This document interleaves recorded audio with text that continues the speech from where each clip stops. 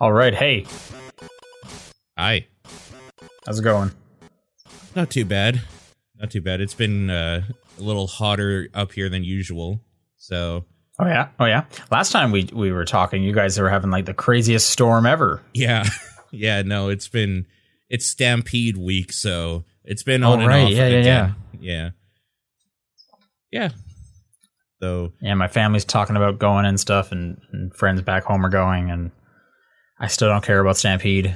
yeah, that's fair enough. We went for like some lunch stuff the other day, and it was okay. It was like super cheap admission day, and we had nothing else to do, so we went down for a little bit. Then the crowd started pouring That's an in, expensive and lunch, we I guess, though, right? Like, because you have to pay entry fee and then the lunch. Yeah, but the entry fee was $2. It was like Okay. cheap entry for that day. Yeah. Yeah, so that was okay. Then Yeah, I we saw had- the food pics. Those looked good. It made me realize I haven't had pierogies in half a decade. right? It's so rare that I have them too. They were okay. It's like carnival food, right? So like it's not Sure. exactly filling, but it's tasty.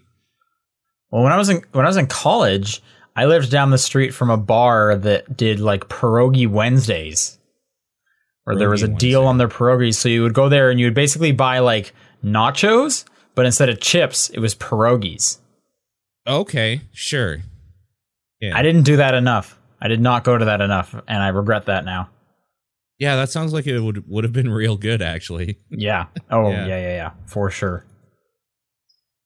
Cool. All right, people asking about John. John is away at a convention, and I only know where he's at because someone in the chat said Anime Iowa. I've never heard of that before, so fair enough. Yeah. I had no idea what that was either. Yeah. I didn't even really know he was into anime. I'm guessing it's a invitation guest spot thing. Maybe. Yeah. It must be. I don't remember him ever saying that one of his bucket list things was to visit Iowa. So That's true. I don't think he's also... I can't recall Iowa being a recurring spot for sure. a destination spot, yeah. I'm curious if Anime Iowa is that big or not. I guess it must be enough to like hire TRG to appear or whatever. All right. Yeah. Well, I guess we'll find out. I don't even know when he's back. Maybe next week. I have no idea. Yeah. So yeah, we'll find out about that then. But yeah, for this week, it's just Paul and I.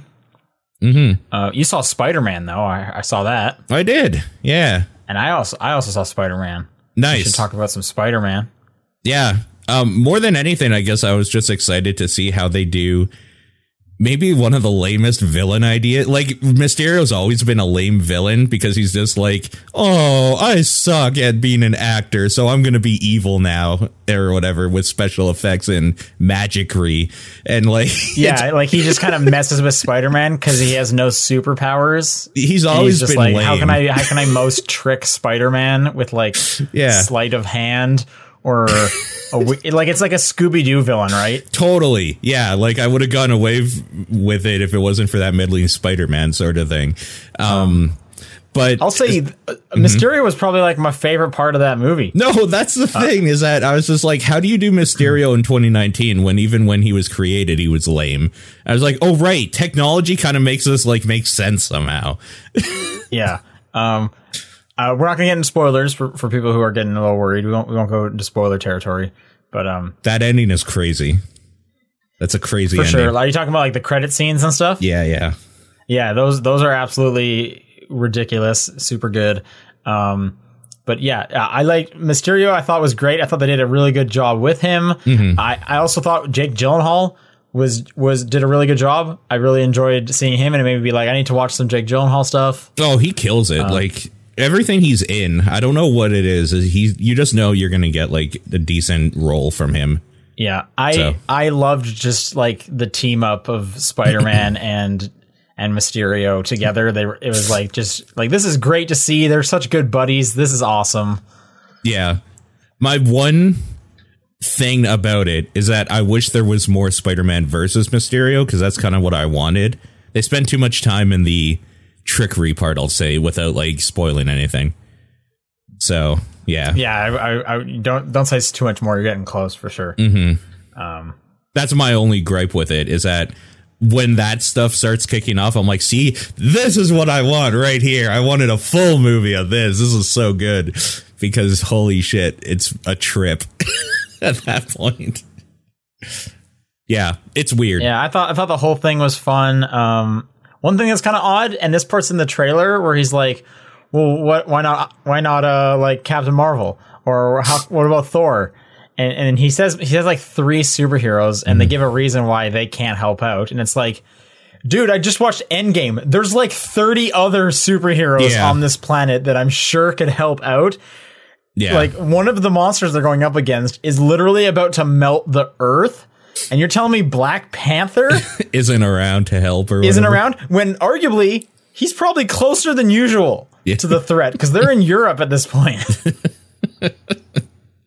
Yeah, there's some weirdness in there that, yeah, for sure. It's so hard to talk about without like giving away some key points that people should go see. It's a good movie, though. I also saw another movie this weekend. I saw Yesterday. Which is the Beatles movie. Yeah, how is that? Yeah, I enjoyed it. Okay, it's getting like average reviews. I think it's around like 60% on Rotten Tomatoes. I thought it was better than that. Okay, I thought it deserved to be a bit higher up there. My girlfriend and I were definitely the youngest people in the theater by 2 decades. Sure, yeah. Probably it was a lot of old people that wanted to see that movie, and then the 2 of us. Yeah. But I thought that was a fun movie. I just kind of liked that it wasn't like a biopic, because we're getting a lot of musician biopics these days. What with like Rocket Man and the Freddie Mercury one, and I'm probably forgetting a couple others. There's just a lot of them are coming out. Mm-hmm. Yeah. But this one's not a biopic. It has the weird premise of what if the Beatles just didn't exist, but you remembered who they are, and they do some really fun stuff with that, and there's some cool twists. It's a funny movie, so I recommend Yesterday. Cool. So that was a good time. Nice. But let's move on to some some video game stuff. Let's move on to the podcast. All right. It's July 11th. I'm Sean. I'm Paul.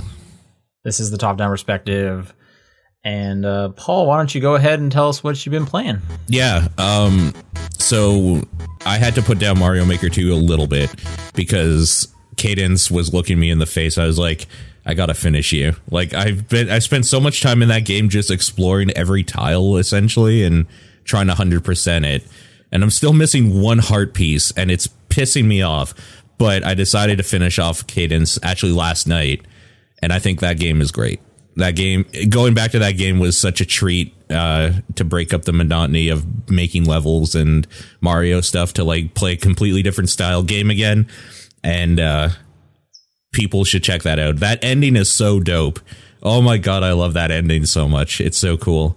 And it kind of leaves it open at the very, very end for like, well, maybe Cadence is somewhere else now. Who knows what happened? Like, she'll show up in a different video game. Yeah, like I thought that was really... That'd be interesting for sure if we just get like more Necrodancer games. Yeah, taking over just whatever other franchise. That'd be cool.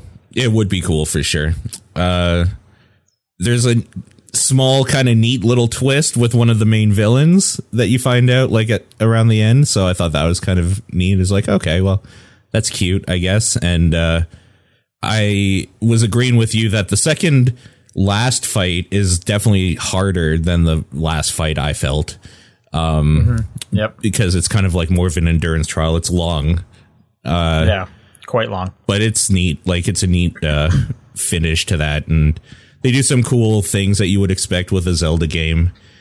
Yeah, that game is just super, super cool. And people should check that out if you are into Zelda games, and like especially Necrodancer games. I would say it's more of like a Zelda skin on a Necrodancer game for sure. Yeah, obviously. Yep. But yeah, no, it's super cool. The other game I'll talk about, because we can just kind of talk about the other two together. I played Teppen, that card game from Capcom, on your phone, right. On your Android or iOS device. And that thing is way better than it should be. Oh, really? I hadn't really looked into it. I wrote it off. That is a super gamey card game where. So, okay, I'll give you the like layout of how the game works. It's kind of like a fighting game. It's using only Capcom characters. Currently, there are 8 in the game, 2 representing each like color or archetype of deck. So you have like a red deck, a green deck, a purple deck, and a black deck, essentially. The red seems to be kind of focused around building up units and doing direct damage to like have board control. Green is more combo likes and healing characters sort of things. Purple is like a trickery deck sort of thing with like a lot of stuff you can play to like swap like do like 1 more damage to the enemy than they were expecting and buff one of your characters or whatever. And black deck is very much about sacrificing something you have, your resources, to empower your other resources. Yeah. And it's kind of like a fighting game where you are pit up against another character and you're playing cards in 3 different lanes to attack the other character. So it's kind of like a little bit of Hearthstone mixed with some like of that Elder Scrolls thing a little bit. Okay. So it is still a card game because you said it's like a fighting game. You're not actually fighting. You're not fighting, but like you're attacking an opponent with cards, essentially. So is it like, Slay the Spire? It's more Quest. No, it's more like a Hearthstone. So you have a top, a middle, and a bottom lane, and they will always be attacking straight across, right? At like certain intervals. So you'll put down a card that say is like a 1/1. Like 1 damage, 1 toughness. A 1/1 what? What are you playing? Just What's like it's other Capcom characters. So like a better example is like a 2/4 like Chris Redfield or whatever. And like okay. And what are you in this universe? You are one of 8 characters. So the characters in it are Ryu, Rathalos. So Ryu is playing. He's like sending out a Chris Redfield. Yeah, to attack like a Morrigan from Darkstalkers. Okay. And she might play like a role or something from like Mega Man. So it's super, it's all Capcom based. So the idea is that if there's nothing blocking in that lane, whatever damage that card does will do it directly to the player at like a certain time interval. And there's like a little line that gets drawn when you play a card that shows like how long until they attack the player or whatever. And so so it's not, you don't have turns. You don't have turns. It's active the whole time. Yeah. So it's very, very fast. This is quite different then. Yeah. It's very, very fast paced. So you would like put something down to block or whatever, or to do damage back. And no matter what happens, when that line gets to the end, if there's a card there, they'll like attack each other and like trade toughness and like attack or whatever for each other. Right. Yeah. It's a card game. Like a typical Hearthstone Magic. Yeah. But without turns, like it's just going all the time. And like Magic, you can play stuff in response to stuff. So like say that like I put down a card and it's about to attack a character or whatever. And then I'm just like, haha, I'm going to make this a like 2 more damage or whatever. And then it'll give the other person a chance to respond. And they'll be like, well, I'll negate that. And then or whatever. And then I'll be like, well, I'll negate that one. And like, so there's some. Is there always a response like phase? Or is there a way you could just be like. At all times. If you have the mana to play it, you can like go. Missed out. Sorry? Yeah, but is there a way of like, let's say you're attacking me. Yeah. If I'm just too slow, I'm not going to get a chance to respond, or will it pause before it hits me? No, it doesn't pause. Chance to. You just have to do it like you have to be ready for it, basically. So I'm wondering, are there cards that like speed up the attack, yes. so it's even harder? Not only that, but there's also cards that will speed up the next card that you play or whatever. And okay, like, sure. Yeah. And combo and stuff. yeah, exactly. It's super in depth and it's super quick. And it is one of these games that when you realize why it's free or what it is, then you realize why it's free. It's like, oh, you can buy card packs. Great. Thanks, Capcom. Like, well, I mean, that's how every totally. It's just works. One of those. It's like a totally fine, fast-paced card game that you can play. That's interesting. This is not what I expected. I should check this out. It's actually super, super cool. I really, really enjoyed it. One of the weird things about it is that they really want to kind of keep you into like one color archetype for deck. Because like as soon as there's a story mode, it took me about 3 hours to complete completely. Yeah, every character has like a story about what's going on cool. and why they're attacking each other. It's weird. But you play them to unlock that deck or whatever, like the basic deck, and then you can play with it or like you get the cards from it or whatever. So I built a deck after that was done. I had enough that I was able to like buy 30 decks for free at the end of the story mode, or sorry, not decks, 30 packs for free. And it has like the basic Hearthstone mechanic of if you have doubles or whatever, you can disenchant or break down one of the cards for like a crafting material to craft other cards at a discounted rate and whatnot. What's the most obscure character you've seen that they've put in there? Well, here's the thing. I'll just tell you what the 8 main characters are: Ryu, Rathalos from Monster Hunter, the like flying dragon for whatever the one reason. That's in Smash Bros. Yeah, is just a playable character for whatever reason. Okay. Mega Man So Rathalos X is there sending out a Chris Redfield to fight totally Morgan. Or like a Leon Kennedy or something. Yeah, okay. Or himself. There's cards of like the main characters that are usually like one of the more expensive cards in the game, but they like do a bunch of damage. We have X from Mega Man X. I'm trying to think of the other green. Oh, Chun-Li, because you need 2 representatives from Street Fighter, I suppose. For purple, you have Morrigan from Darkstalkers and Dante from Devil May Cry. You have for the black decks, you have Albert Wesker from Resident Evil, and Nergigante is another Monster Hunter monster. It's an Elder Dragon.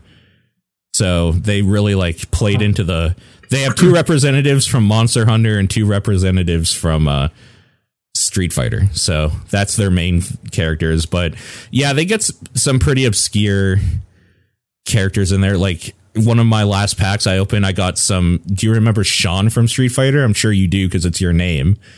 No. Okay. So he's in there. Okay. You have like Dan, like other Street Fighter characters. Is Phoenix Wright in there? I haven't seen him yet. No. Okay. I could see that being a thing for sure. I'm just trying to think of like the weird ones that were in like Capcom versus those fighters. Mm-hmm. And like Phoenix Wright showed up in those and stuff. Yeah.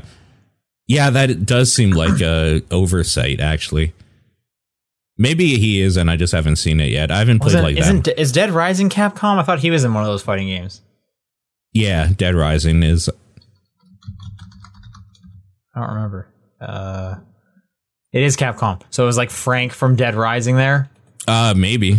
I haven't seen all the cards yet. I'm still working on decks and whatnot. I guess the other thing is that every character has its own like hero power, essentially. Also, that you'll get after when you play cards. They have like a set mana cost. This is nothing new, but that mana cost will also go onto like an AP meter, like an attack meter.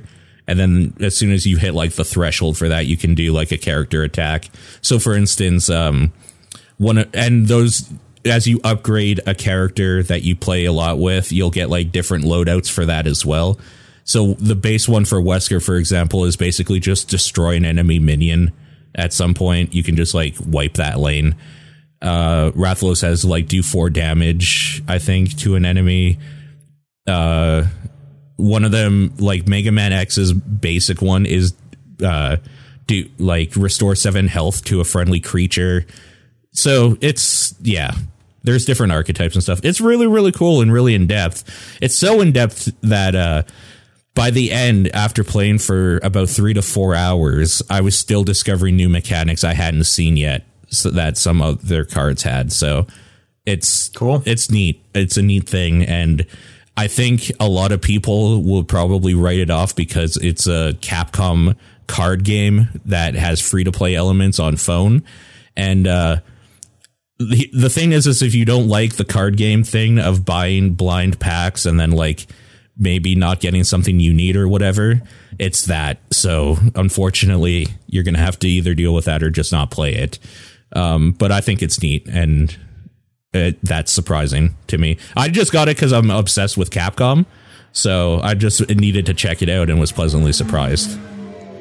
Yeah, hearing the unique battle thing has me interested, so I'll probably check it out now. If nothing else, games are fast because there's constantly attacking happening. You're either going to win or lose. Cool. All right. Yeah. Okay. The other thing I played on my phone, Dr. Mario World, came out, soft launch. Yeah. Whatever. I played this as well. I think it's just out. Okay. Yeah. I don't really like it. No, this is the thing I was saying too, is that I don't know what I was expecting from it, but I'm still disappointed. So it's been a long time since I played Dr. Mario, so I've kind of forgotten. I forget how many of these things are a change or they're the same. But first off, there's a lot of meters in this. There's so many timers and meters. Yep. And stuff. And I feel like I'm just kind of at the point where when I see that stuff, I'm just like, no, I'm good. Like, I don't even care about dealing with this stuff. I'm just good. Sure. I'll pass. For me, it's that I thought it was kind of okay to begin with, and then realized that it's like, oh, this is a baby game for babies, like literally, because, let's just explain what it is first, and then I'll get into why. So it's Dr. Mario that you play from the bottom up instead of from the top down, like his Tetris clone that it used to be or whatever. Right. And that makes sense from like ergonomics of where your thumb would be on your phone. Sure. Yeah. So that's fine. I don't like automatically just how it feels when you're like dragging it. Like, I just think it feels kind of gross, but whatever. That's whatever. You basically take the pill from the bottom that it gives you, and you have to line it up somewhere or just move it there with your finger. The one downside is you can't move backwards. So once you're like moving that pill forward, you can't like move back. So you just kind of have to have a plan for it. And you line up colors to do match 3 or more with the bugs or the viruses to kill them. Viruses, yeah. And yeah, that's that. You basically just have to finish the puzzle within the allotted amount of pills that they give you for it. That's So I don't know, how far did you get in Dr. Mario World? Like stage 10. Okay, so I'm on to World 2. Okay. So I think I'm about, I don't know, maybe 15 stages past you. I think there's 20 in the first world. Anyway, all the levels, and again, I this is the part I don't remember if this is in Dr. Mario or not. In all the levels on this one, it's not so much like a timing like things are moving fast, gotta make sure the pill goes in the right spot. Yeah. It's more just like they have set up a puzzle where I need to put this one piece in that exact spot. That's usually pretty obvious because there's like a designated way to win this puzzle. Okay, sure. I could see that. Now, is that, if I recall right though, original Dr. Mario, and please correct me if I'm wrong, wasn't it like the pills were coming down at a pace like Tetris? Yep. And there wasn't like a puzzle, it was just like a bunch of mess. Yep. That you had to like move things around. Clean up. Yep. Yeah. This, it's like they have a designated like, oh, there is a step 1, 2, 3, and 4. And if you're not really following those steps, it's going to just kind of get hard because you're going to make a mess. You might as well just start over and figure out what is the proper moves to do. Yeah. Is that, you know what I mean? I don't like being able to move parts either. Like when it breaks. Like after it's like split in half, you can then, I said the other thing with this one is once you've made some kind of combo, let's say you had a multicolored pill and it only used half of that pill, The other half will start falling, just like it did in Dr. Mario. Yeah. But you can then move that one Yeah. to like get another combo going, which is kind of easy. Mm-hmm.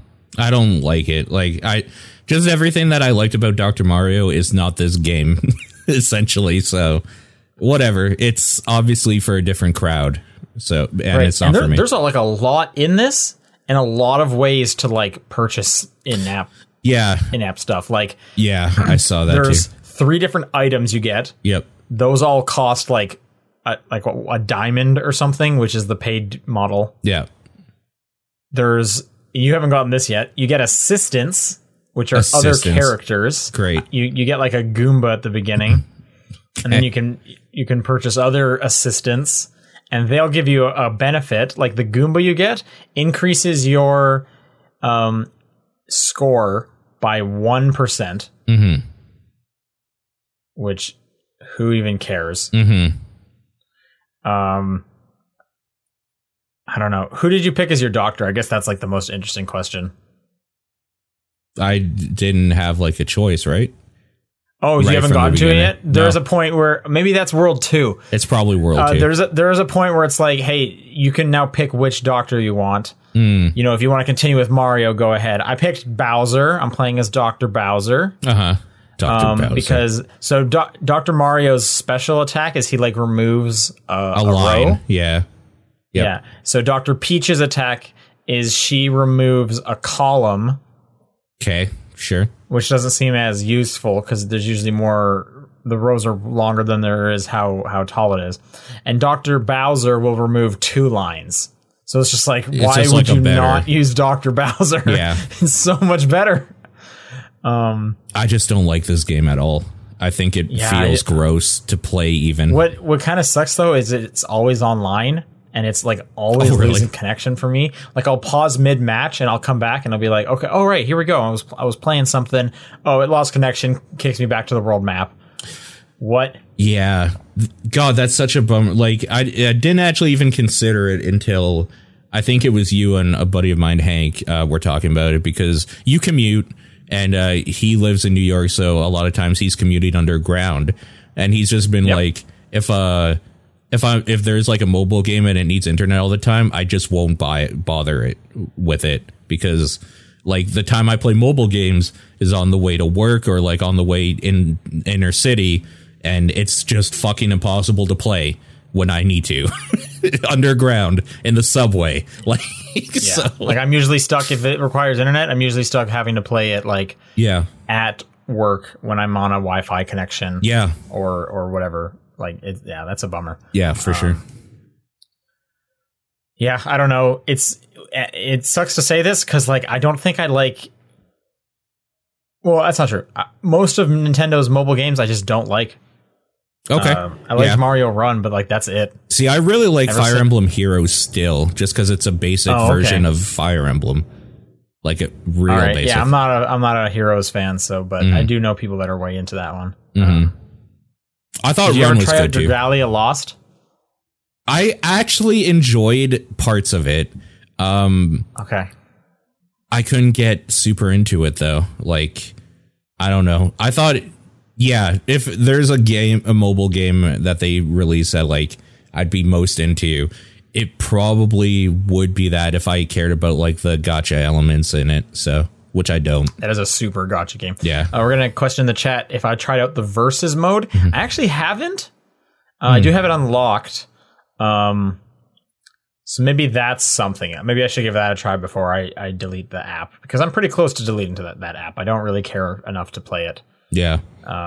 Also, the music's good. They got the song in there. That's great. Yeah. But the Ready Start voice is the worst. Like, Ready? Oh my God.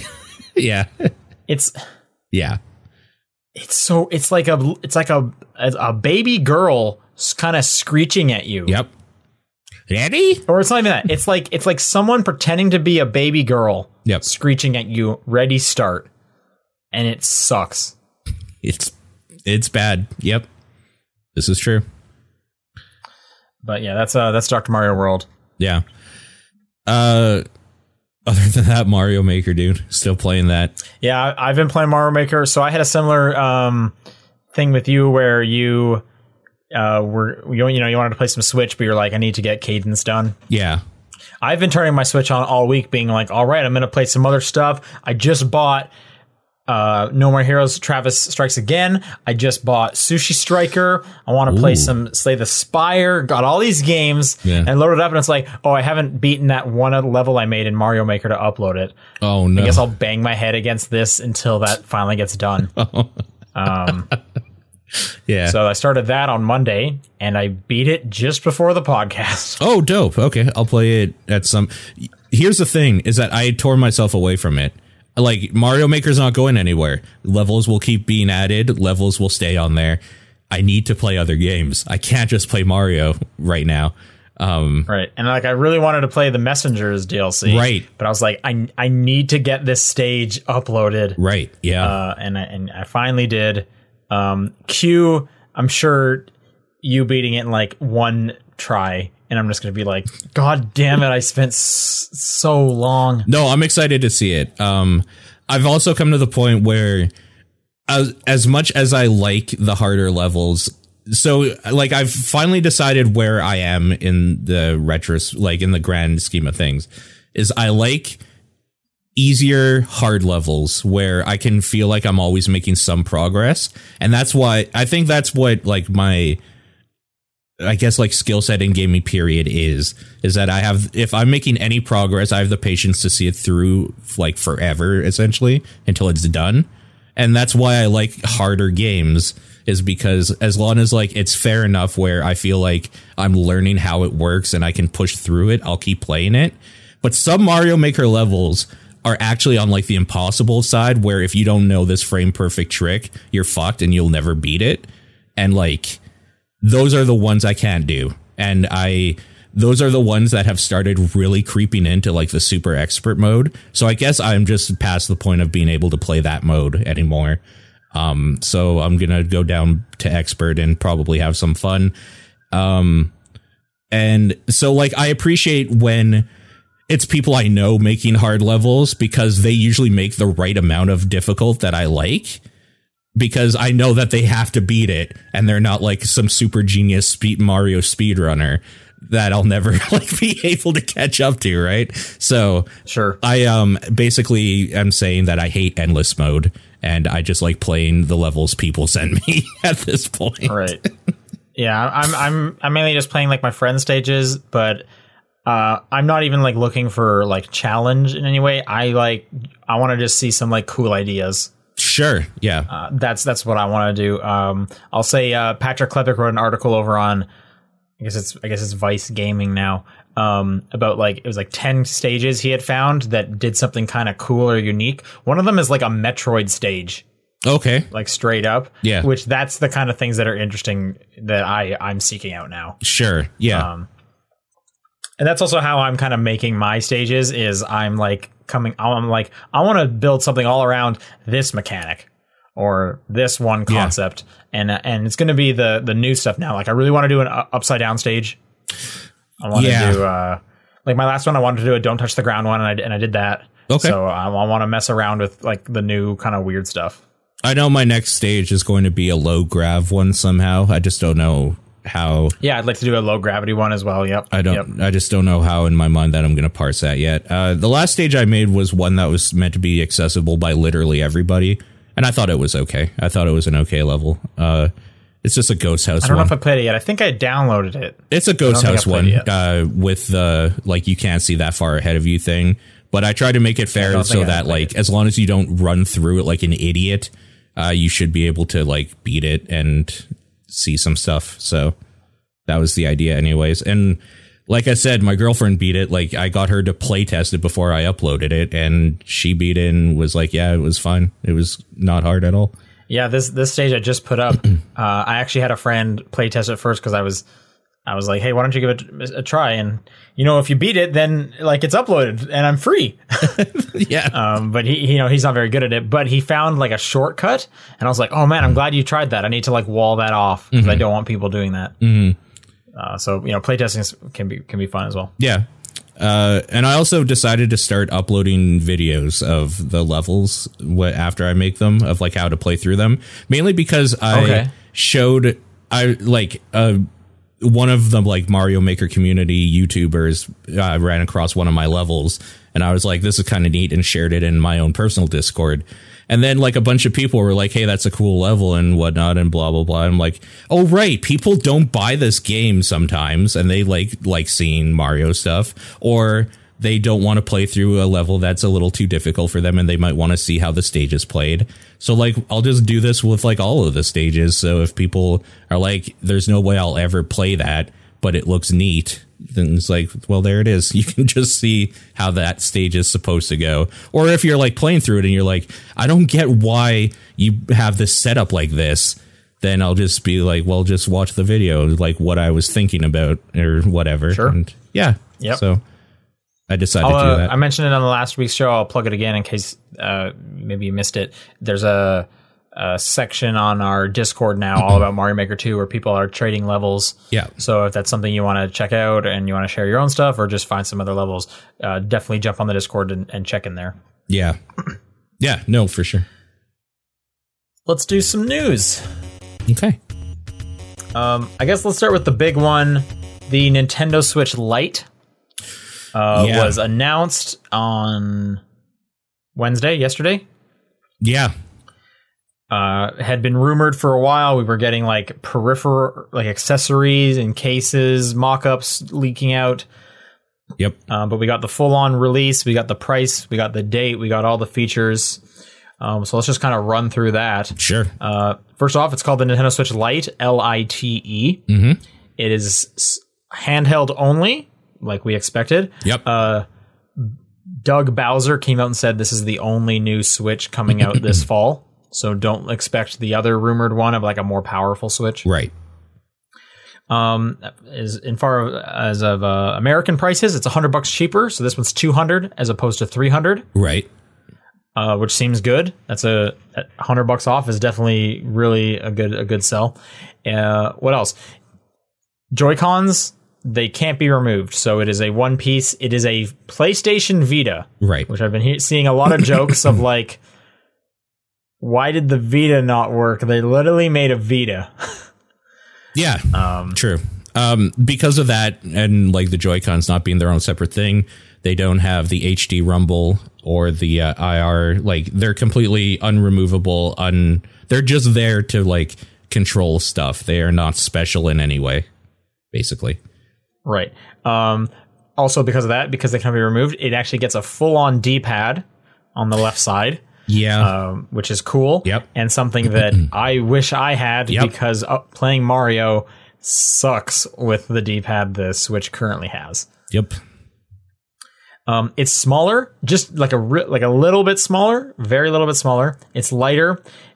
They do tout it has better battery, but the numbers they gave it's literally like half an hour more. Yeah. So you can barely call it better. Yep. There's also no kickstand, and like now you can't play on tabletop mode. That's my favorite Switch mode. Yep, it's true. So this is garbage, is what I'm trying to say.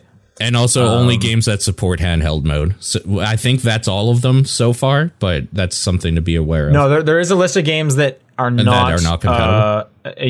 Used. I haven't looked it up. I can't. I'm trying to see if there's a link on here. I know it's a small list. I know it doesn't support Labo, which makes sense because that was like removing Joy-Cons and stuff and sliding the thing in. Because it is smaller and you can't remove it, you cannot put it in the dock. In fact, there's no way to connect it to the TV. Right. Which I think that's surprising. Yep.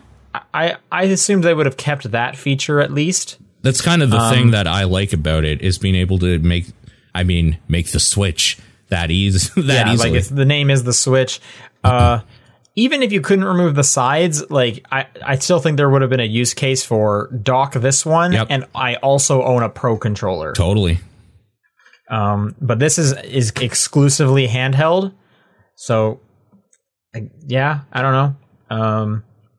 It definitely seems like if you have a Switch, don't buy one of these, but it might be a good first Switch. Totally, yeah. Like I cannot justify getting one of these in any way.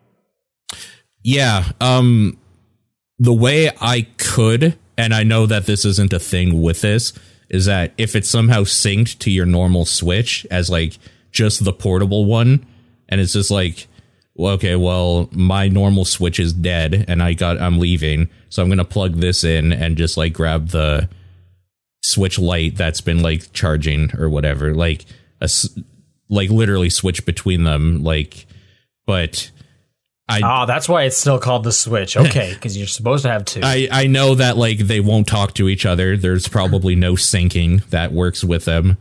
Yeah, they have come out and said at the moment, you can't transfer stuff. Right. But and again, Bowser was tweeting this. That they are working on a way of being able to transfer stuff. Okay. He didn't get into details if that meant like, you know, easy syncing between the two, or if it's like we're working on a process where you can do like a like one-way direction transfer to a new Switch, and that's the end of that. That's the wrong way to go about it, in my opinion. But yeah, that's probably what they're going to do though, because wasn't that was the case for like anytime you bought like a 3DS or whatever, it was yep. All right, you're moving over, so transfer everything, and then your old one, give it away to someone, I guess. Yep. Again, though, the original Switch, like, it's designed to be portable too, so I really don't see the case of one person owning both of these. Agreed. I can't see it. Yeah. I don't think that would happen. Honestly, I think the only advantage this one has is the colors are nice. Yeah.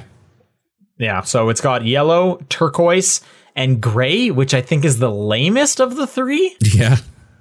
That's just me, but like, I think that yellow one looks real snazzy. What do you think of that Pokemon one? It's okay. I'm not a huge fan of like game-specific consoles ever. I like the red and blue sides, like the buttons on the white. With the buttons, I do like that. Yeah. Again, I'm not a huge fan that it's gray. That's just like the most boring. Like I would prefer black or white or that. I think a white Switch. Yeah, that would look nice. Yeah, I think that would look very nice, and it would remind me of the white Vita that looks awesome. Do you guys remember the Vita? That was a good console. It's like the Switch Lite. Yeah, it's true. Except people actually want it. Yeah, that's the only difference. Yeah. If people want some more specific details on like the sizing, they can obviously check out Nintendo. But like I said, it is pretty close to the same size as the Switch itself. Mm-hmm. I'm glad it's $100 cheaper. I could have seen them going like $50 cheaper. Yep. Because there's not a ton of differences. Yeah. This might be okay if like you had your own Switch and you had a kid and they like were always like grabbing it or something. You're like, F off. Here's your own. For Christmas or something, right? Like it seems like this is for a different person. Totally. Yep. Or this is for someone who like if you were getting if you didn't care about the docked one, which I play my Switch probably like 90% of the time handheld. Like if I was getting a Switch, maybe the handheld one is the one to go with. Like that's how I'm using it. Yeah. I know for me personally, I would want the fully featured one for sure. But if you're the kind of person who's playing it like I am, kind of maybe I don't know. Like I'm glad it exists. There's no reason it shouldn't exist. Sure. Personally though, I'm waiting for a more powerful Switch. I want more features. Yep. I'm actually kind of surprised the Switch Lite doesn't have more features, considering the Switch is 2 years old. Mm-hmm. And like this seems like they could have made it like they could have put Bluetooth in this. Oh yeah. Yeah. Just kind of stuff like that, like a brighter screen, or because the more I play my Switch, the more I'm like, man, I hope the Switch 2 has these things. Like I wish it got dimmer, because it's still really bright when I'm playing like in bed at night. I wish I could make it even dimmer. Mm-hmm. Just like kind of quality of life stuff like that. I wish the Switch could do. Sure. And I'm surprised the Lite doesn't have that kind of stuff in there. Yeah. True. And this it's coming out September 20th, which is the release date for Zelda. I see. So okay, that's when that's coming out. And like you mentioned, there is a Pokemon one that is not coming out at launch. It is coming out at the time of Pokemon. Yeah. Which, I mean, they had to get this thing out before Pokemon, right? This is the Pokemon machine, in as far as I'm concerned. Yeah, like it's probably like going Pokemon to be is driving this. Installed This is in it. Yeah, yeah, if you have a Switch Lite and Pokemon's not in there, then I have to assume you're not a kid. Yeah, for sure. Like, this is the Pokemon machine. Yep. If Pokemon wasn't coming out this year, the Switch Lite would not be coming out this year. That's all I'm saying. Yep. Agreed. All right, let's move on to a bit of other news.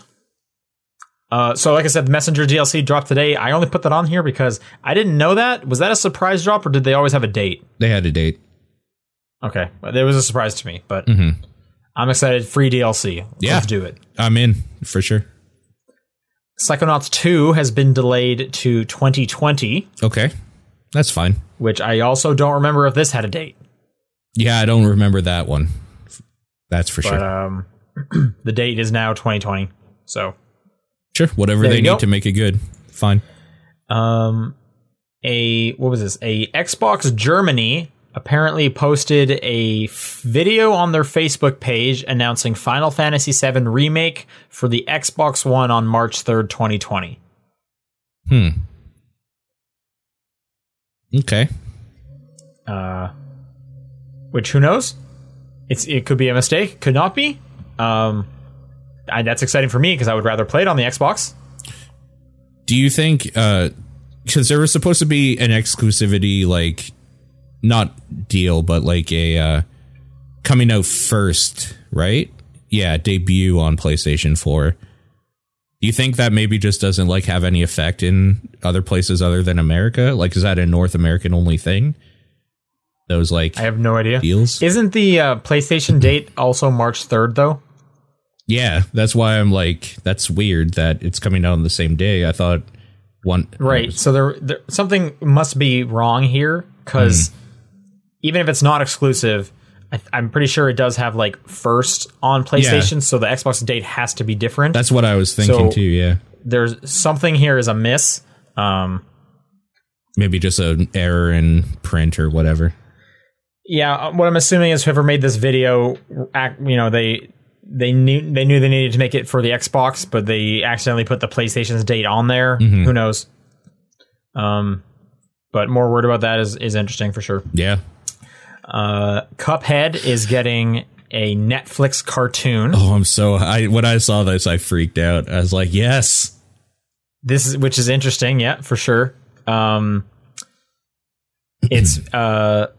again, Netflix cartoon. It's going to be done in the style of Cuphead, so the old animation style, which makes most sense. What's super interesting is it's being done by King Features Syndicate, which are the license holder to Popeye and Betty Boop. So like they know that's legit this animation. Yeah, that's some legit stuff. That's a good match. Yep. And apparently, it's not a little kids cartoon. That makes sense. Cuphead, it seems there's a darkness to Cuphead. Yep. Like that shopkeeper is gross and would terrify anyone. That voice is weird. I hope there's some of that stuff in the show. Yeah. Of just some gnarly audio where it's like, oh God, how did they make this noise? Yep. Agreed. Game creators Chad and Jared Moldenhauer say it's not a little kids cartoon and that will expand upon the same kind of vibe that the game hints at. Yeah, that makes sense. I mean, the first game is all about you collecting souls to like pay off your debt to the devil. So, yep. I guess the easy joke here is like, so do we have to like keep watching the first episode over and over again because we die because it's so hard? Right. Yeah. Yeah. Yep. All right, this last little bit of news is super weird. Yeah. So I wanted to include it. Oh wow! Okay, I haven't seen this yet. Okay. Yeah. So let me tell you it. So I don't want you to see we get the reaction for real. Yeah. Okay. So HQ. People remember HQ. Scott Rogowski was a trivia game show. Yeah. I'm just gonna kind of briefly read this MacRumors article. HQ Trivia has decided to lay off a chunk of its staff, about 20%, which means it's only about 5 people. They were only ever up to like 35 people. Sure. So they're laying off some of their staff. In the wake of this, and in HQ's popularity going lower and lower, HQ Trivia has a spin-off game, I guess, called HQ Words, which I don't know. And that's okay. And here's the news story. HQ Words is launching a monthly subscription to their game for $10 a month. Ugh. Yeah. The Wheel of Fortune style game will introduce the new model in August, along with bigger prizes and more ways to win for those who pay the subscription fee.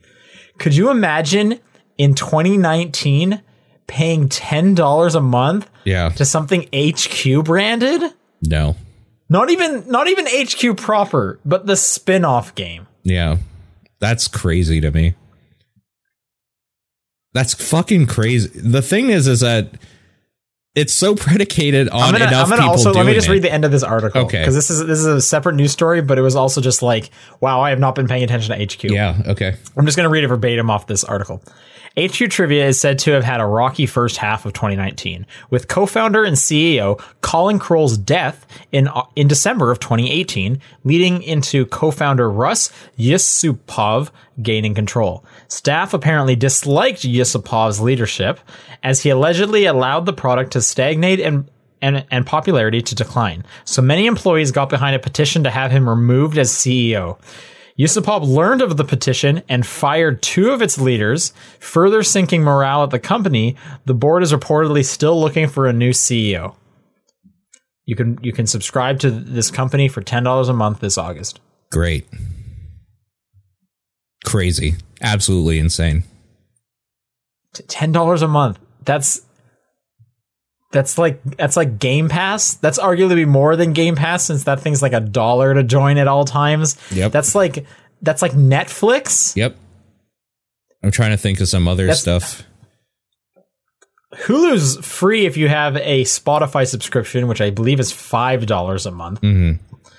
So you could subscribe to HQ Words, or you could subscribe to both Hulu and Spotify Premium twice. This is stupid. Wow. All right. Well, I'm interested to see how many people do it. And like, maybe they'll be like, we have a like 500,000 prize pot going on Friday or whatever. Like, who knows? They're just becoming the new lottery, essentially. I guess. I guess if it's like a Wheel of Fortune something, I don't know. This is just absurd to me. So I wanted to get this out there. It's crazy.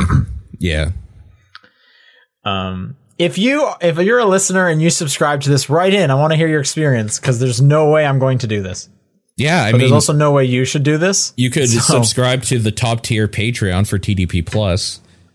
That's true. For the price of this. Unfortunately, you're not going to win any money for doing that, but at least you're voting with your dollar. Yeah, exactly. Which is maybe more important, really. All right, let's do some questions. If people want to send questions in, it's topdownperspective@gmail.com, at TDP Podcast on Twitter, excuse me, the Discord channel, and John's P.O. Box. Mm-hmm. I'll read this first one from, and we got it corrected, it's JSNay20. Okay. When it comes to critiquing a game, how much do you think money should come into play? Do you feel like you should be more critical for a full price game because of the investment someone would be putting in? Absolutely. Money is the most important part, first of all, which is why I'm so easy on free to play games usually. I don't like gross payment models in free to play games that like prey on people, but I'm usually like, when it comes to the quality of the product, I'm usually more okay with stuff in free to play games than a fully priced thing, because at the end of the day, these are products that we're like talking about and quote unquote reviewing. They're not like, they're a thing that you spend money on, and they're like a luxury item that isn't important to have. So that's like super important to talk about. Okay, to play devil's advocate here. Sure. When you're looking at like two pieces of art, like let's say like in a gallery, the cost never comes into mind. Right, unless I'm buying them. Right, but you're just experiencing. Let's say that. Like I think what's also worth to keep in mind is with all these subscription models, that completely changes things now. Yeah, in that case, you're reviewing again, just like not the game itself, but like, is it better to get PS Plus or PlayStation Plus or like Game Pass or whatever. Right, but I mean, there's an easy distinction there because you can just see like what does each one offer, like what you're actually getting access to. But like, if let's say you were reviewing 2 games that are on Game Pass, okay, so now they're both free. Does the price come into play because you can buy them outside of Game Pass? Yeah, for sure, it still does.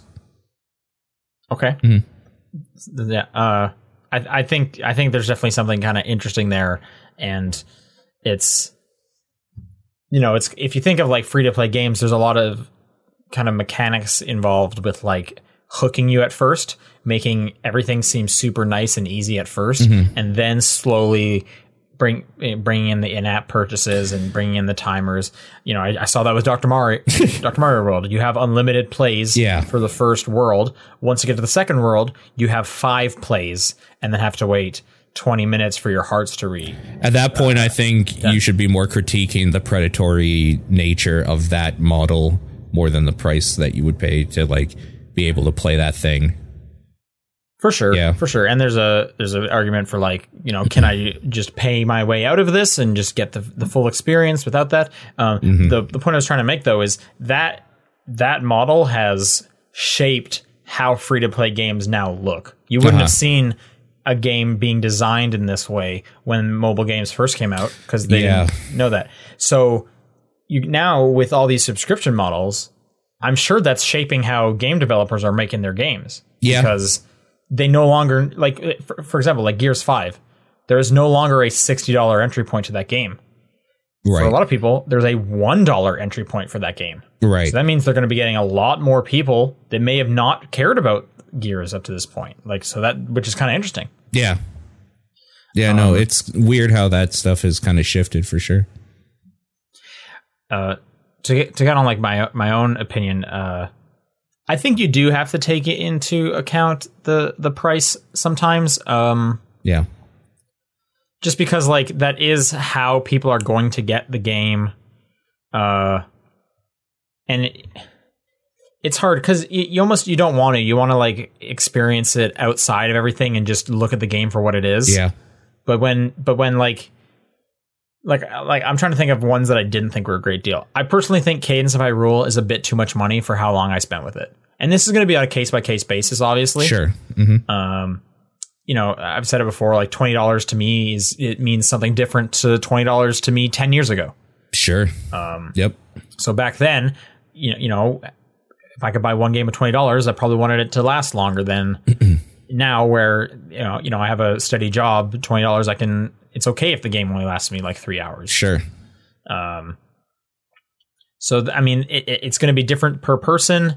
So it almost, to me, I want to almost say it doesn't matter because you're never going to be able to have like a general baseline of what the dollar value means to everyone. And I think at that point, if it's a review, if you're trying to say that, you have to kind of make that clear. And easy ways to do that are comparing them to similar games in the genre, sure, or similar games at the price. But I mean, again, that's almost not fair because like Stardew Valley is pretty cheap. There's a ton to do in that game. Journey launched at the same price. That game is 90 minutes long. Yeah.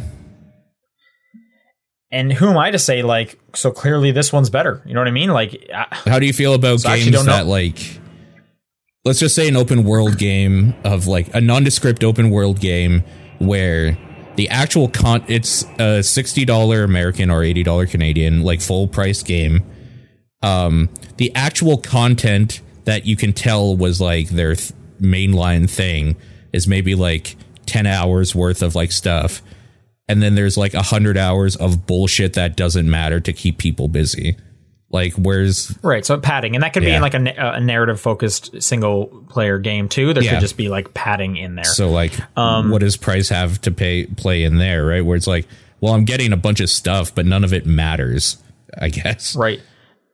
But you don't know that could be what someone wants. Right. Exactly. Someone could literally be going to a game just because I just want literally a carrot on the stick. And that's just what I'm gonna chill out at night, and that's what I want. You know what I mean?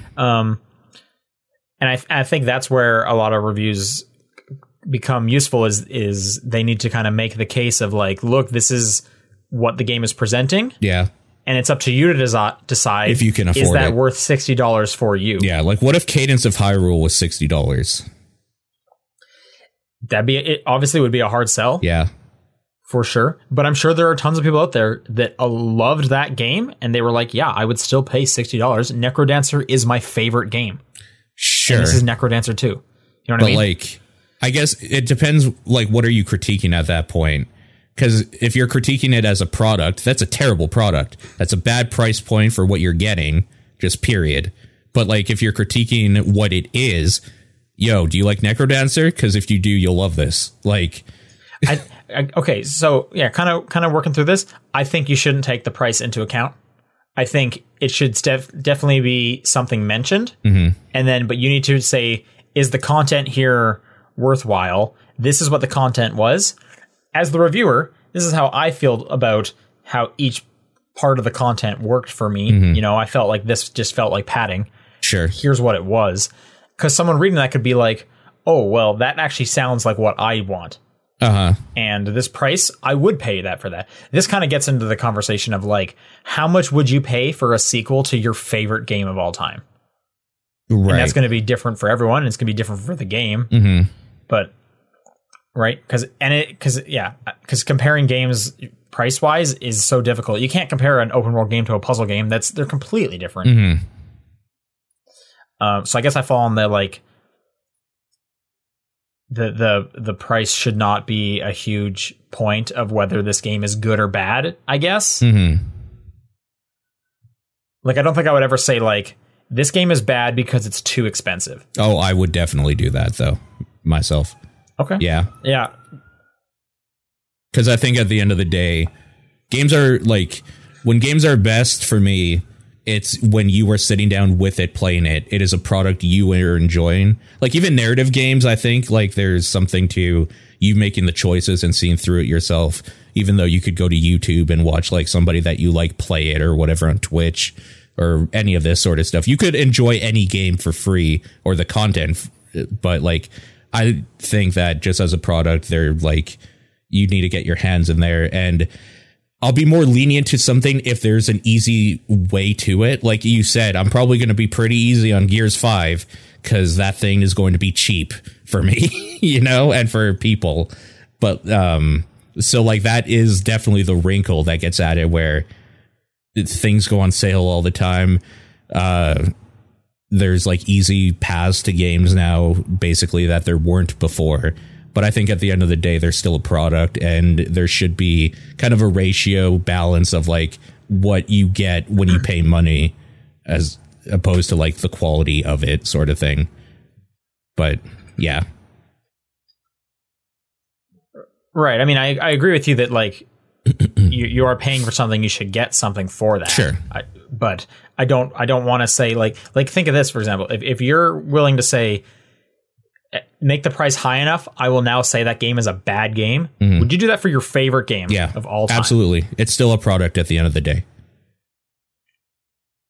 Okay. Yeah, I totally don't agree, but that's fair enough. If like I'm trying to think of a game that if Shadow of the Colossus was a $200 game, that's fucking dumb. That's stupid, and they should feel bad, and it's garbage at that point. Because I just don't see how that decreases like the game design of that game. Like the marketing, because the art to me isn't important. It's the product. You can't experience, but the product hasn't changed. It's just the price tag has. But you can't experience it. People can't experience the product if they can't afford it. So what about this? Let's say you spent $200 on Shadow of Colossus. Sure. You're saying this is a bad game. Someone finds a copy of Shadow of the Colossus outside, like on the ground. So they paid $0 for it. Yeah. How the game is no different in any way. Sure. But you would have to still say it's bad. It's the same game. You're right. It's still a $200 thing. But the price is now $0. That one person either was able to find or steal or whatever. Because, like, I really believe gameplay comes before, like, narrative. You have to be able to feel the thing. That's why I don't like watching, like, YouTube videos on games, why I like to play them myself. So at the end of the day, but before gameplay, you're saying price comes before that, though. Well, price is part of that, right? Like, I need to experience it in my hands. How much am I going to pay? And that barrier has been lowered by stuff like Game Pass, but it's still there for me. Okay. Agree to disagree. Yeah, I'm complete opposite. Mm-hmm. So, okay. Next question comes from VGC Kenny. Video games don't seem to have an issue that a lot of other media suffers from. That is, there's no video game equivalent to there's no band better than the Beatles, or there's no movie better than Citizen Kane, and so on, at least to the extent that those are praised. The closest I can think of is Ocarina of Time, but even then I don't think it's that ubiquitous. Do you think it has more to do with the fact that video games definitively continually improve over time, or more to do with the fact that most of the older people in the video game community grew up hearing that kind of talk and grew sick of it and decided to leave it behind? So here's the thing. If you weren't around when Undertale came out, you wouldn't be asking this question, because holy shit, people way overhyped that thing. And that was like a couple years ago. This definitely happens with video games. I guess it's just rabid fan bases. I think Ocarina of Time is probably the one most people would agree on as that, or maybe Link to the Past or Tetris or Super Mario World. Those are like the only ones I can think of that a majority of the people might say is the best game of all time. Sure. One of those four, I guess. And also, those are the ones I hear the most. And also, I've met people that don't like the Beatles at all. And I personally don't like Citizen Kane. So, like, it's all just, like, bullshit just people say, basically. So, right. But I think what he means is the Beatles and Citizen Kane, they do have there is a presence around them that they have accumulated this kind of title. Right. So whether you agree with it or not, enough people have said it. Is the kind of point. I think the difference here, though, is that social media and just being connected has changed this completely. I don't think the Beatles would have been as big in our day and age if they had social media to, like, people detracting it and people agreeing that the Beatles suck. Like, I think it very much has to do with stuff at a point used to get so big that it was just kind of shoved in your face, and then people would like the mob mentality sort of thing of, like, being part of the conversation, whatever, or they like, I don't know. It's one of those things that we have so much stuff right now that everybody kind of split up equally. Like, what if, I'm trying to think of, what if we got like 10 games a year or whatever? Let's even make this lower. What if we got 10 games a month instead of like 500, you know, like, of course, one of those is going to be the greatest for that month sort of thing. I think it's just one of those things that there's so much, the point of entry into, like, creating stuff has made it so that people are able to try new things and kind of spread out. There's no more just like, this is the big thing right now, because everything has its own following. See, I would think you with your social media comment that maybe the opposite might be true, because it could spread easier. Well, it can be spread easier now. Mm-hmm. So, you know, you put something out there, it's really easy to get a whole bunch of eyeballs on it because of the internet. Whereas the Beatles and Citizen Kane, they were able to get this status despite it being so much harder to share it. Mm-hmm. And I think that's a feat on its own. You know what I mean? I do agree, though, that I think the quantity has increased. Mm-hmm. And then along with that, the number of people, you know, playing games has obviously increased, because it is easier to get games. You know, genres are becoming muddy, so it's easier to find like a really niche thing that is really like, this is perfect for you. Sure. Kind of thing. Like, if I asked you right now, what is the best pinball Metroidvania of all time? Like, you can get really specific instead of just saying, like, there's no, like, video game better than blank or whatever. You would say something like, instead of, like, there's no band better than the Beatles, you would say maybe, at some point it became, there's no rock band better than the Beatles, or there's no whatever. Like, I think we started specifying more and more because people just like to categorize things like that. And video games have gotten to that point. I think also part of this question is kind of like, if we were to ask, quote unquote, everyone, what's the best game of all time? Why would it be Ocarina of Time? Why would it be such an older game? I don't want to play Ocarina of Time anytime soon. If I'm going to play any Zelda, Ocarina of Time is very low on that list. Sure. But, I would still probably say Ocarina of Time before a lot of the Zeldas I'd rather play. And like, why? I don't know if you're the same, but like, why is that? Do you know at least what I'm getting at here? Like, if you said, like, what's the most famous Zelda game, for example, or whatever, or like the one that people say is whatever, even though it's not your favorite, you would still agree that it's that one. Right. Like, I'll try to put it in terms another way.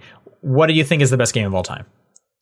Like, honestly, I think if you were to ask that question in this context, it's Tetris, because so you're gonna say Tetris. Okay. If you had the choice of playing like a Tetris right now, would you play original Tetris or would you play a different one? So, yeah, that's the thing, is that at the end of the day, it's the same game, just with more bells and whistles added to it.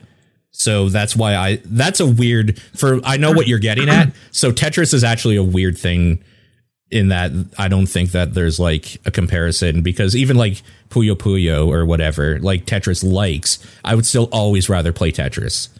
Any form of it, essentially. See, me personally, like, I'd probably rather play Tetris Effect over original Tetris. Sure, but you're still playing Tetris is what I'm getting. That's why this is a bad example for what you're getting at. But yeah, Ocarina of Time, I know what you're talking about. Like, I don't want to play Ocarina of Time anytime soon.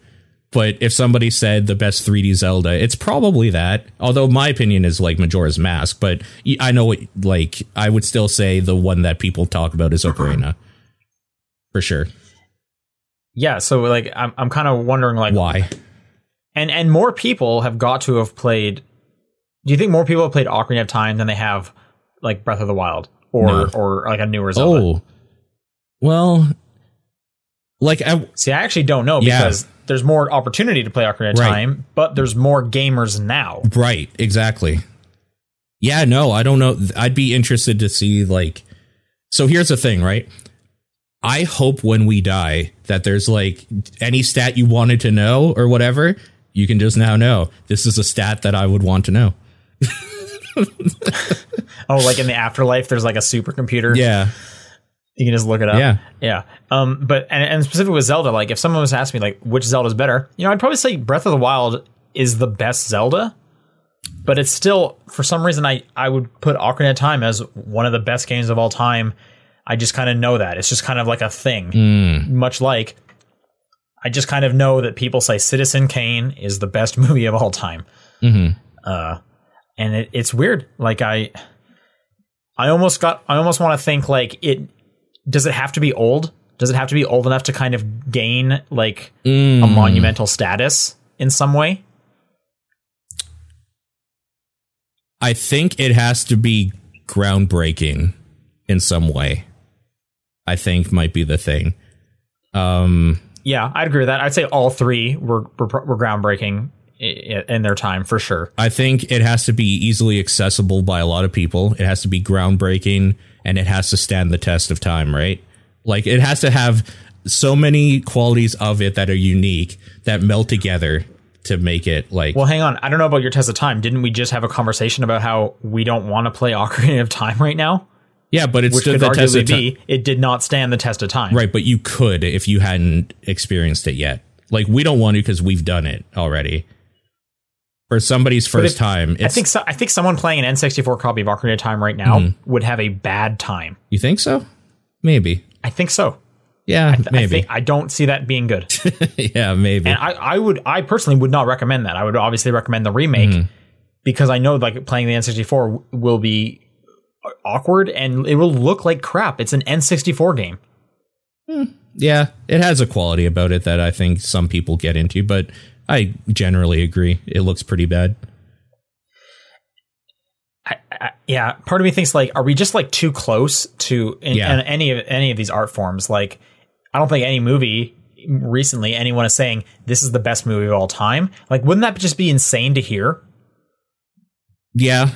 I mean, like, I know what he's getting at his question, but when I see somebody say there's no movie better than Citizen Kane, I think that's like crazy talk. But yeah, I don't know what it is. It's weird. This is like a super odd question to think about, and like how it relates to video games in general. Yeah, it makes me think like age has to be a part of it in some kind of way. It definitely, Kimberly in the chat said, it definitely has to be an iconic thing. And it definitely has to be groundbreaking. I think that is just a must. It has to change fundamentally how something works or progress the medium for it to even start getting into that territory. I feel like groundbreaking kind of goes hand in hand with iconic, because we will remember it as things changed after this. Like, I'm always going to remember PUBG for making that genre. I'm always going to remember Fortnite. Like, because, you know, the gaming world is different from when those two games got popular. Sure. Or Halo. Console shooters fundamentally changed forever when Halo came out. Yep. Yeah, and that's why we can easily remember these things. But what makes Halo, just going with the other mediums, like, if anyone came up to me and told me a movie from the last 5 years, or like a song from the last 5 years, and said, this is the best blank of all time, I would go, you're insane. How can you even say that? Yeah. That just seems like such a weird phrase to say. That's where it definitely has to be old. It has to have been around enough that like other stuff has come up to challenge it and maybe failed somehow. Sure. That's a good point. Yeah. And that, I guess that's the standing the test of time thing. So then I ask you, what is the exact length, like age it needs to be? 3.5 years. No way. I just said within 5, there's, yeah. I don't know. Do you think like I think there has to be enough time that a new generation could have experienced it for the first time. So maybe 15 to 20 years minimum. I mean, what do you mean by generation? Of people? Yeah, of people.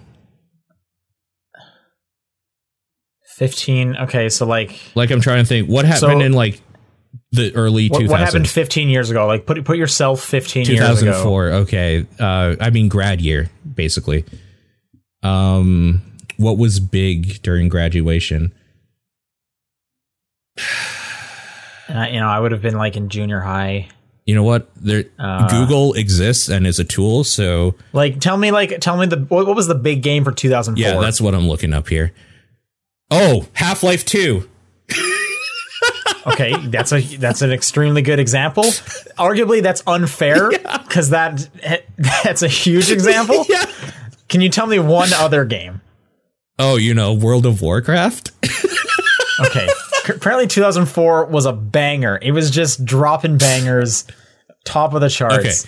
Okay. I'll be a little more real. There's actual real bangers here. Grand Theft Auto San Andreas, Halo 2. Like, jeez. Yeah. Okay. 2004, man. I'm trying to find something that like might be there. There's a lot of bad sequels. Okay, what about 2003? Go one year. Metal Gear Solid 3 might be the best one. Anyway, okay, 2003. Let's see. 2003, Call of Duty. Okay, this is a better example. Sure, yeah. No one's talking about Call of Duty 1, but it started that franchise. You're right. Yeah, that's true. I feel like the only Call of Duty people are talking about is 4 in terms of like length of time. Sure, yeah. And that was only 12 years ago, roughly, maybe 13. I want to say 2008. Not that it really matters. Okay, yeah. So 11 years or so. I would say between 10 and 20 years then might be. I don't. Well, I mean, I would still say Call of Duty 4 is important. Yeah. Like things shifted. Yeah, for sure. But getting to our original point of a generation, like, I don't think kids today give a shit about Call of Duty 4. Yeah. I'd be interested to know that, actually. Probably. And that's another thing. Like, do you think kids today, going back to the original question, do you think kids today still have the idea of Ocarina of Time is the Zelda? I have no idea, honestly. Always we have no idea about any of this. Yeah. We're all just speculating. I would be surprised to hear if I talked to a kid, let's say like 12 years old. So they're not too young. They're still a kid. Yeah. I would be surprised if they said, oh yeah, Ocarina of Time is like the Zelda. I just know that. Of course I know that.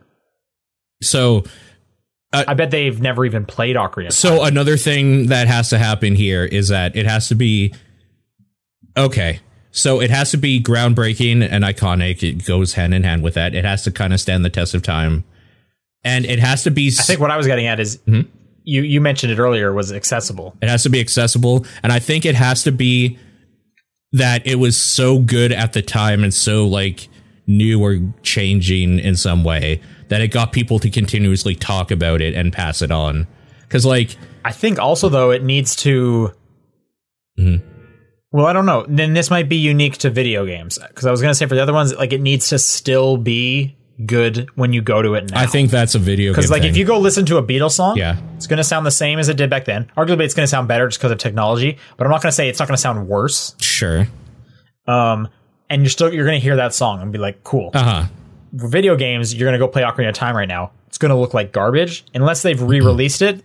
That's kind of a bit of a different gray area. Yeah. We kind of get into other stuff because, re-releases aren't always the best.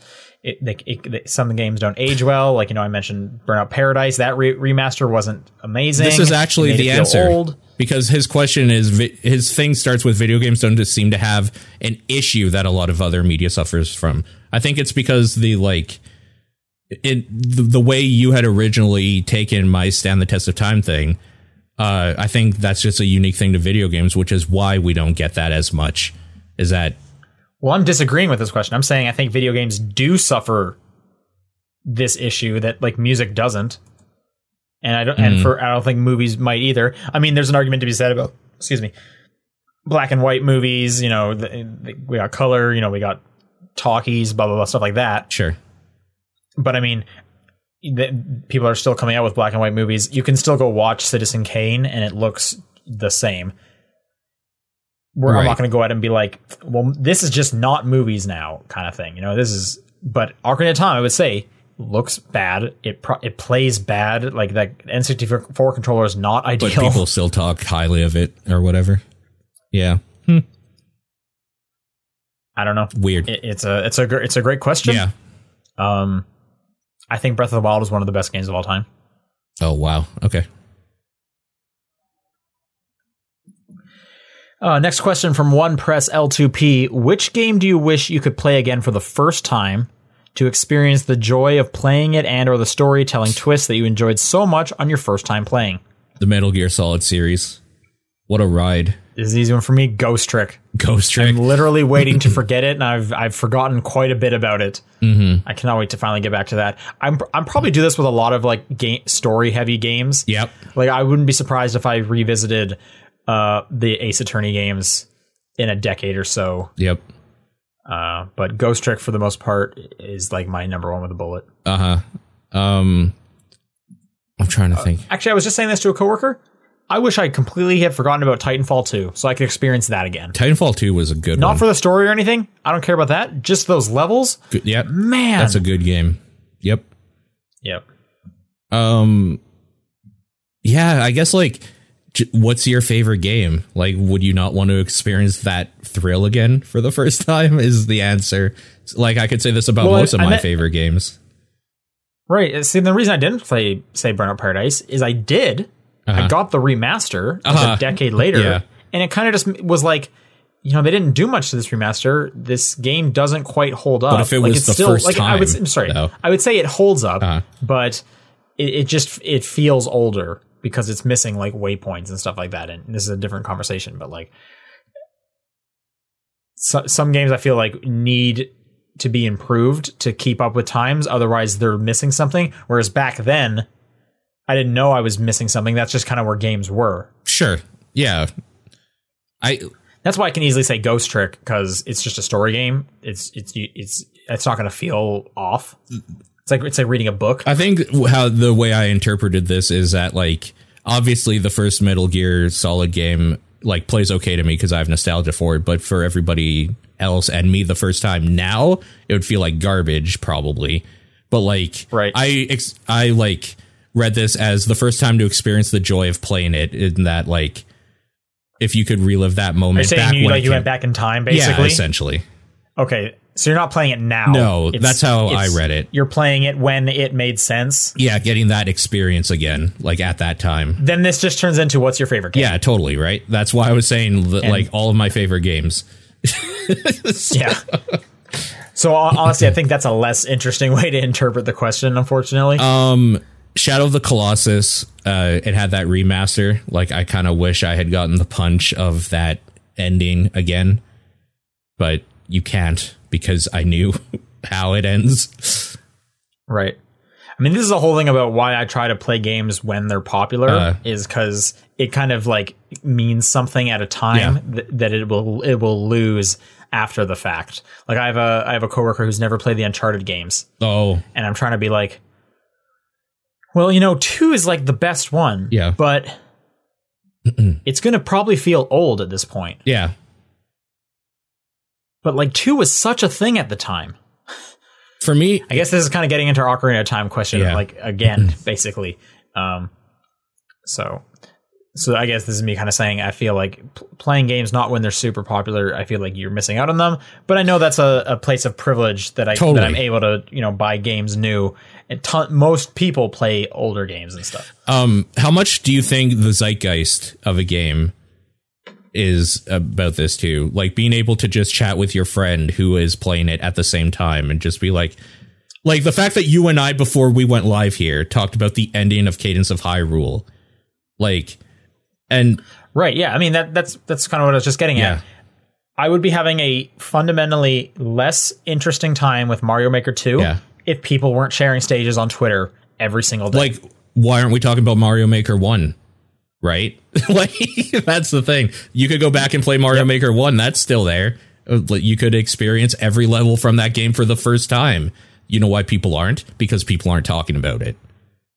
So yeah, and this is going to be different from people. Yeah. There's going to be people like a normal, when we're talking about the normies, they could care less what's popular right now. They went into the GameStop. Yeah. They picked out the one that their friend said was cool and that their friend wants to play with them. That's the game they're playing. And guess what? It's Call of Duty from 2 years ago. Doesn't matter. Right. That's the one their friend and thinks they still is the love best, it. and that's the one they're playing. Yeah. And they're going to love it. But I'm going to be sitting here and I'm going to be playing the latest Call of Duty. Yeah. Getting a part of the discourse. And to me, that's really important. Obviously, I have a video game podcast. So being part of the zeitgeist is important to me.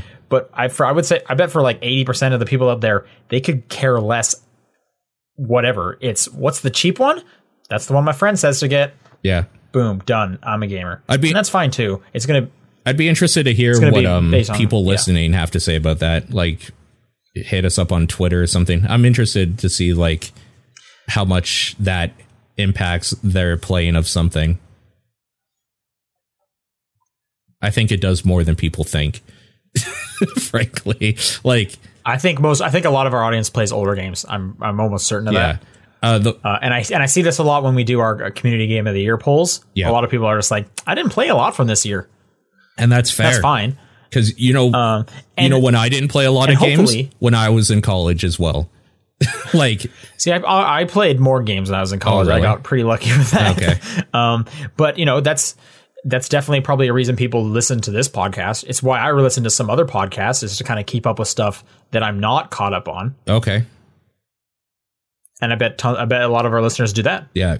And like, we also, like you have said many times, we have to remember we are such in a minority of of people. And this is why Twitch is obviously popular. Like, people watch more games than they play. Sure. And that's a way to experience games. Sure. Yeah, for sure. We are too privileged to the point where I won't actually listen to other video game podcasts anymore because I just want to experience all of it for myself. And I'm in the position where even when things are a little tight, I'm able to budget a game a month easily. I listen to so many video game podcasts. Oh, really? You don't? Here's a question for you. Do you ever just get sick of hearing people talking about this? Because here's the thing, right? The news cycle happens. A new game comes out. Every video game podcast is talking about that video game. Do you ever get sick about just hearing people talk about that same game? No. Really? Interesting. Okay. No, that's like my life, man. Well, I know that it's literally your job, a long time ago. But like, it is also my job. Yeah. Interesting. See, I couldn't stand that. I kind of like want to talk about video games. I mean, this is why I'm here. I want to talk about video games with people. I don't want to hear people talk about video games. Is it? I'm both. Okay, fair. Interesting. Just want it all over my face. Oh, gross. All right. Kevin wrote in and said, 2 questions. One, if one looks through a comic book while just looking at the pictures and not actually reading anything, is it acceptable for them to say they have completed the comic book? Completed the comic book, by the way, is like the weirdest way to ever talk about. That's a weird term. Comics. This comic is completed. Into the fire. Yeah, exactly. No, that's crazy. Because at the end of the day, book is part. I disagree. Book is part of that name. You should read some of it. There are comics without words. Sure. Those are specifically made for that purpose. I think he just means like, can you pick up the latest Thor? I don't know why I went to Thor. Can you pick up the latest Thor comic and know what's happening by watching him throw his hammer or her throw her hammer around a bunch? I'm going to be on the side of, because I think the way you can extrapolate this is I watched someone play through all of Life is Strange 1 on the internet. Uh-huh. Does that count as me like experiencing that game? This is where you and I are fundamentally different, because I say no. And I say there are, in the past, maybe not, but there are different ways people can experience games. Uh-huh. And I want to say, like, if this is doing something for you, then who am I to say sure that was worse? Sure, but like, I guess it's acceptable to say that you've even read the comic book if you haven't like even looked at the comic book. I don't give a shit if it makes you feel good or whatever. But like, sorry, I keep getting hung up on. I might say you didn't read the comic because you didn't read. Yeah. But that's specific for this one. Read his second one because it's kind of a similar question, and then we'll talk about the whole thing. Gotcha. Okay. Also completed the comic book. I keep getting hung up on because that's just such a funny way to say that. Sure. Okay, so the second part of the question or whatever is, if one plays through a story heavy... Oh, I see. If one plays through a story-heavy RPG while skipping all of the cutscenes, which in this particular example makes up 1/4 of the playtime, is it acceptable to say they have completed the game? You know what? I'm going to change this question a little bit to make it a little more similar to his first part. Let's say instead of, in this particular example, 1/4 of the playtime, let's say half. So you are missing. I don't think it matters. It doesn't. I don't think it doesn't matters, matter that much. But for me, when you're talking about video games, playing is more important than anything. So 1/4, I'm saying that you still have 75%. So the half is for me personally to make this make more sense. So okay, they skipped all the cutscenes. Did they play the game? Yes, because they still played the game, but they didn't experience like the full thing. And you know what? That's the same answer with the comic book. Like, you saw the cool stuff, but like you didn't experience the story, I guess is the thing. What if the comic was written in a way where they could pick up on what the story was? Much like a comic that doesn't have words. So if you played a story-heavy RPG where you could still pick up what's going on by not knowing... Yeah, I mean, it doesn't even have to be story-heavy. They played some game where they skipped the stereotypical cutscene narrative, but they were able to pick up what's going on through, I don't know, context cues, maybe in-fight banter, some other thing that was outside of the cutscene while they were just playing the, like, hands-on approach. Mm-hmm. It's weird comparing the two, because for me, like I said, gameplay comes first with a video game. With a comic book, for me, the reading part comes first, and the pictures are, like, part of that. Like, I like this, like, dumb little stories and the weird banter the characters have, and then the pictures, like, kind of supplement that. So for me, when I'm reading this question, seeing that it's a two-parter, part one is fundamentally missing the thing I care about, and part two is fundamentally giving me the thing I care about. That's why this is a hard question for me, personally.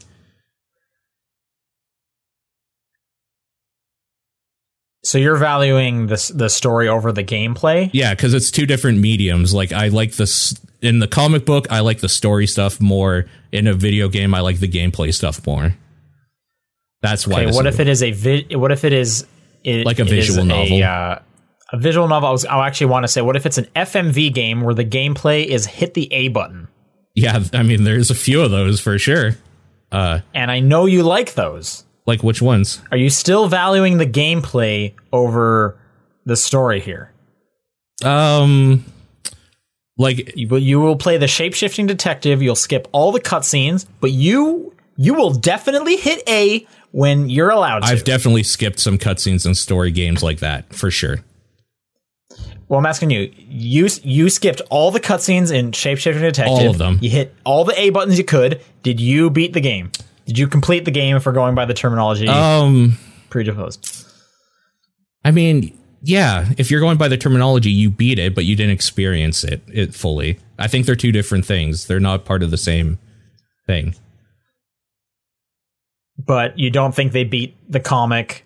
You completed. Or sorry, in this scenario, did they beat the comic but not experience it? Yeah, that's exactly what I think. Because I can flip through a book as well and look at some words and then throw it away, like any book. I'll do it right now. Watch me. Do I don't even have a book near me right now. Just try and stop me. Yeah. Yeah, I guess the point I'm kind of trying to suss out here is I think games it's going to be a case by case. I think everything is going to be a case by case basis because they can be so different. We just compared an RPG to an FMV game, which the gameplay is completely different, and the cutscenes could be theoretically I don't know, hold more value is a bad way of phrasing it, but you kind of get the point. And so I go back to my Twitch example. I feel like there are different ways to experience games at this point. Yep. Mm-hmm. And this could almost be an accessibility discussion. Okay. If we think of Celeste, yep, they had the option of adding an extra jump. Yep. Did the person beat the game because they had to turn that on? Oh, absolutely. Did the person experience the game because they had to turn it on? Did they experience the game to the developer's intent? Yeah, because it was programmed in there. Now, if you were to say it wasn't programmed in there and somebody modded it in, I would still say that they got probably... Yeah, I know where you're going with this. The accessibility option for sure. Actually, I'll relate it even to this. Can you read a comic book if you don't, like a manga, say, if you don't speak Japanese or can't read Japanese? By just looking at the pictures, because that's what you're getting at, right? Like the accessibility. If I sit down with a comic book or something in another language, can I still say that I experienced that by flipping through and looking at every scene carefully enough to try to suss out what's going on, and then say that I've read it, even though I didn't actually read it because I can't. Right. I go back to my original comment of if it's doing something for you, then that's good. But I'm not going to sit here and be like, you shouldn't look at that. Sure. Because you can't fully experience it properly. Because then you get into weird stuff of you should not play a horror game unless it is midnight and all the lights are turned off and there's a storm outside. And it's what? Is that that? I don't want to get into a stance of there is a proper way to play everything. That's too purist for sure. See, but I would say that if I did that, I fundamentally am missing by not understanding the language, or even understanding it enough that I know some words say, but I don't understand how the grammar or sentence structure works. I'm still fundamentally missing what makes it a thing, even though, I would still agree that I'm fundamentally missing the experience of it, even though I got through it essentially. Even if in this scenario, the manga, it was drawn in a way where they picked up on the story. If it was drawn in the way to pick up on the story, then it was made for people like me, so I didn't fundamentally miss it. I still experienced it. Okay, so again, we're saying this is going to be on a comic by comic basis. Yep. And I think that's what this turns down to. Which I think every question we've had this week has turned down to this is a case by case basis. But no, this is a good conversation. I'm gonna be real. These questions have been fucking amazing. These have been top quality. Yeah, we just need John to not be here a little more often. Wow. He's always making us talk less. Wait, what? He's making us talk right? less. And I brought up the accessibility part because like there was something even kind of recently this year when Sekiro came out. A lot of people saying like, I can't play this game. It's too hard. I wish there was an easy mode. And then a number of people coming out being like, that's if there was an easy mode, you wouldn't be playing Sekiro. This game should stay as is, right? And you should play something else, right? And yeah. And I'm always going to come down on the side of like accessibility is good. Yeah, more options are good. The more like if it's not hurting you, right? Putting an easy mode in Sekiro is not taking away from your normal mode play. Then who cares, right? And that's why I think like you can experience it if you're only getting a part of it. But if that means something to you in some way, then good. I'm glad you had that part. Right. Where I usually come down on the side of if the developer didn't put an easy mode in, then like it's I guess it's okay to not experience things is where I come down on it. So like the way the developer gives it to you, if we're talking about the Sekiro thing, like if there's no easy, first of all, there should be an easy mode because more options is just always better. It's consumer friendly. But if they don't want to put it in, then like, and you can't like see it or whatever, or play it. Well, because here's your scenario. Okay. Like they didn't put it in, and I can't play it in this scenario. I can't play Sekiro. Sure. Too hard. Okay. They don't have an easy mode. I know a way to put an easy mode in it for my copy of the game. I'm okay with that. Should I do that? Yeah, I'm okay with that. You're okay? Yeah. Okay. I thought you were going to say no. But I will say that your experience is fundamentally different from mine, but obviously. But so for sure. But will you say, did I complete Sekiro? Sure. But I think you and I would have arguments, and that's fine because discourse is fine and people don't have to get butthurt about not agreeing on stuff. Whereas like, say there's a boss or whatever that took me a while and you're like, oh, that was easy. That would just spark a conversation between us where I'm just like, well, you didn't play it the way it was intended and blah, blah, blah. And like, yeah, and that's fine. Like I usually go, this is why it's hard to talk about this stuff. Cause I kind of think both are right. And people don't like that. People like when you take a hardline stance. And that's why it's hard to talk about this stuff. I think it's okay for people to experience something in whatever way that makes them happy or feel like they're part of the conversation, as long as they realize that they, like, if they modded it, that they experienced it a way that wasn't intended. Like, it's fine. Both are fine. Should it have an easier mode? Maybe, but it doesn't. So whatever, that's fine too. It's a different thing this way. And people don't like when you take middle approaches to stuff. So that's why I have a rough time in some conversations like this where like both are totally fine. So that's why I have to preface everything with these questions about what I think, obviously. So that's why I'm saying I don't think if you are reading a comic book, not one that's made for people that are like illiterate or not able to read or whatever, or picture book only, but like just a normal comic book. If you are only looking at the pictures, I don't think you're fundamentally getting everything out of it. But yes, you've completed it or experienced it in your way. It's just, yeah. Sure. And I don't want to dive into this next point too much, but we could even talk about, is the zeitgeist around a game? Is knowing that kind of stuff also important for you getting something out of a game? Again, it's so dependent on, all of this is so dependent on what we're talking about at the time. Yeah. Right. Like if I was to say like for my coworker who's thinking of playing Uncharted, like, well, you know, you're not really going to get the Uncharted 2 experience that we all got because you're not at the time and place. You didn't play through Uncharted 1. Uncharted 2 is just going to seem like a normal thing. It's not going to seem like this water breaking moment. Right. So is his playthrough inferior to mine? So if I'm making again, like more aggressive, this is where it gets weird because with technology, I can go back and listen to what Ryan Davis thought about Uncharted from Giant Bomb. Like, I can have that experience of people talking about it because it's saved on the internet. It's a weird situation. Good. Like, it's super odd. You can't be part of that conversation in the same way you could have been.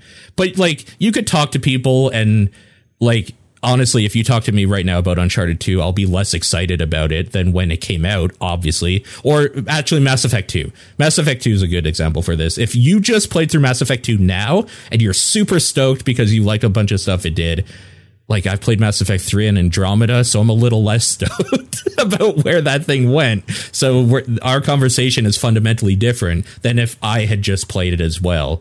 But the nice thing about the internet is you can find these niche communities of people where you will meet somebody who also hasn't played something. And I think this is what TDP Plus also helps with you guys can play the game that we're going to talk about with us. And you can hear about John talk about it because he played it 10 years ago. Sean played it maybe. And for some reason, he's still playing it every week. Yeah. Sean just played it like maybe a year ago. And I never had even heard of it. And I just played it. Like, you can get different perspectives. Right. Yeah, this is like the whole point of book clubs. Obviously, This is the reason why when you're growing up, everyone has to read Shakespeare. Yep.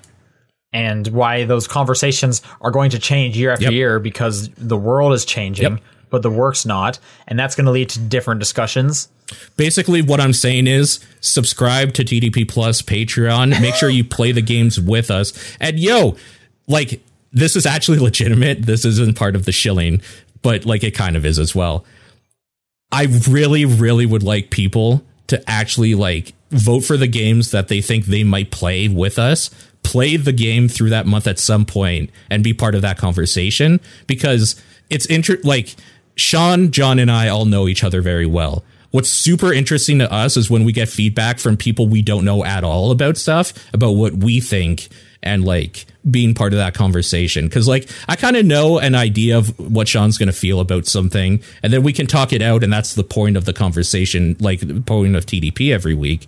But I really like the community aspect, and this is why we do the live show. I like when people chat about what we're talking about, some different perspectives or different ideas are brought up, and I would really enjoy if more people participated in the even if you're not a subscriber, just play the game with us, and at some point give your opinion on it and stuff like that. So I really, really enjoy that sort of thing. Or even just hit me up on Twitter. If you don't subscribe or whatever, and you see that we're going to be, do we know what we're playing this month again? I can't actually remember. Slay the Spire. If you've played Slay the Spire, write in, put on the headline, TDP Plus, Slay the Spire thoughts or whatever. We'll save that stuff because I really, really enjoy that. Or tweet at me. Well, what do you think? And yeah, I just want people to I like these conversations. I want people to join in more is what I'm getting at. All right, I'm going to do this last question. Yep. Comes in from, I'm going to say Kerosi, something like that. It's for me specifically, but we'll open it up. Curious to know if you play Time Spinners, a new Metroidvania that's almost like Mega Man X and Final Fantasy. Really good game. We had someone, speaking of the Patreon, submit Time Spinners for a number of months in a row, and unfortunately, it wasn't winning the polls.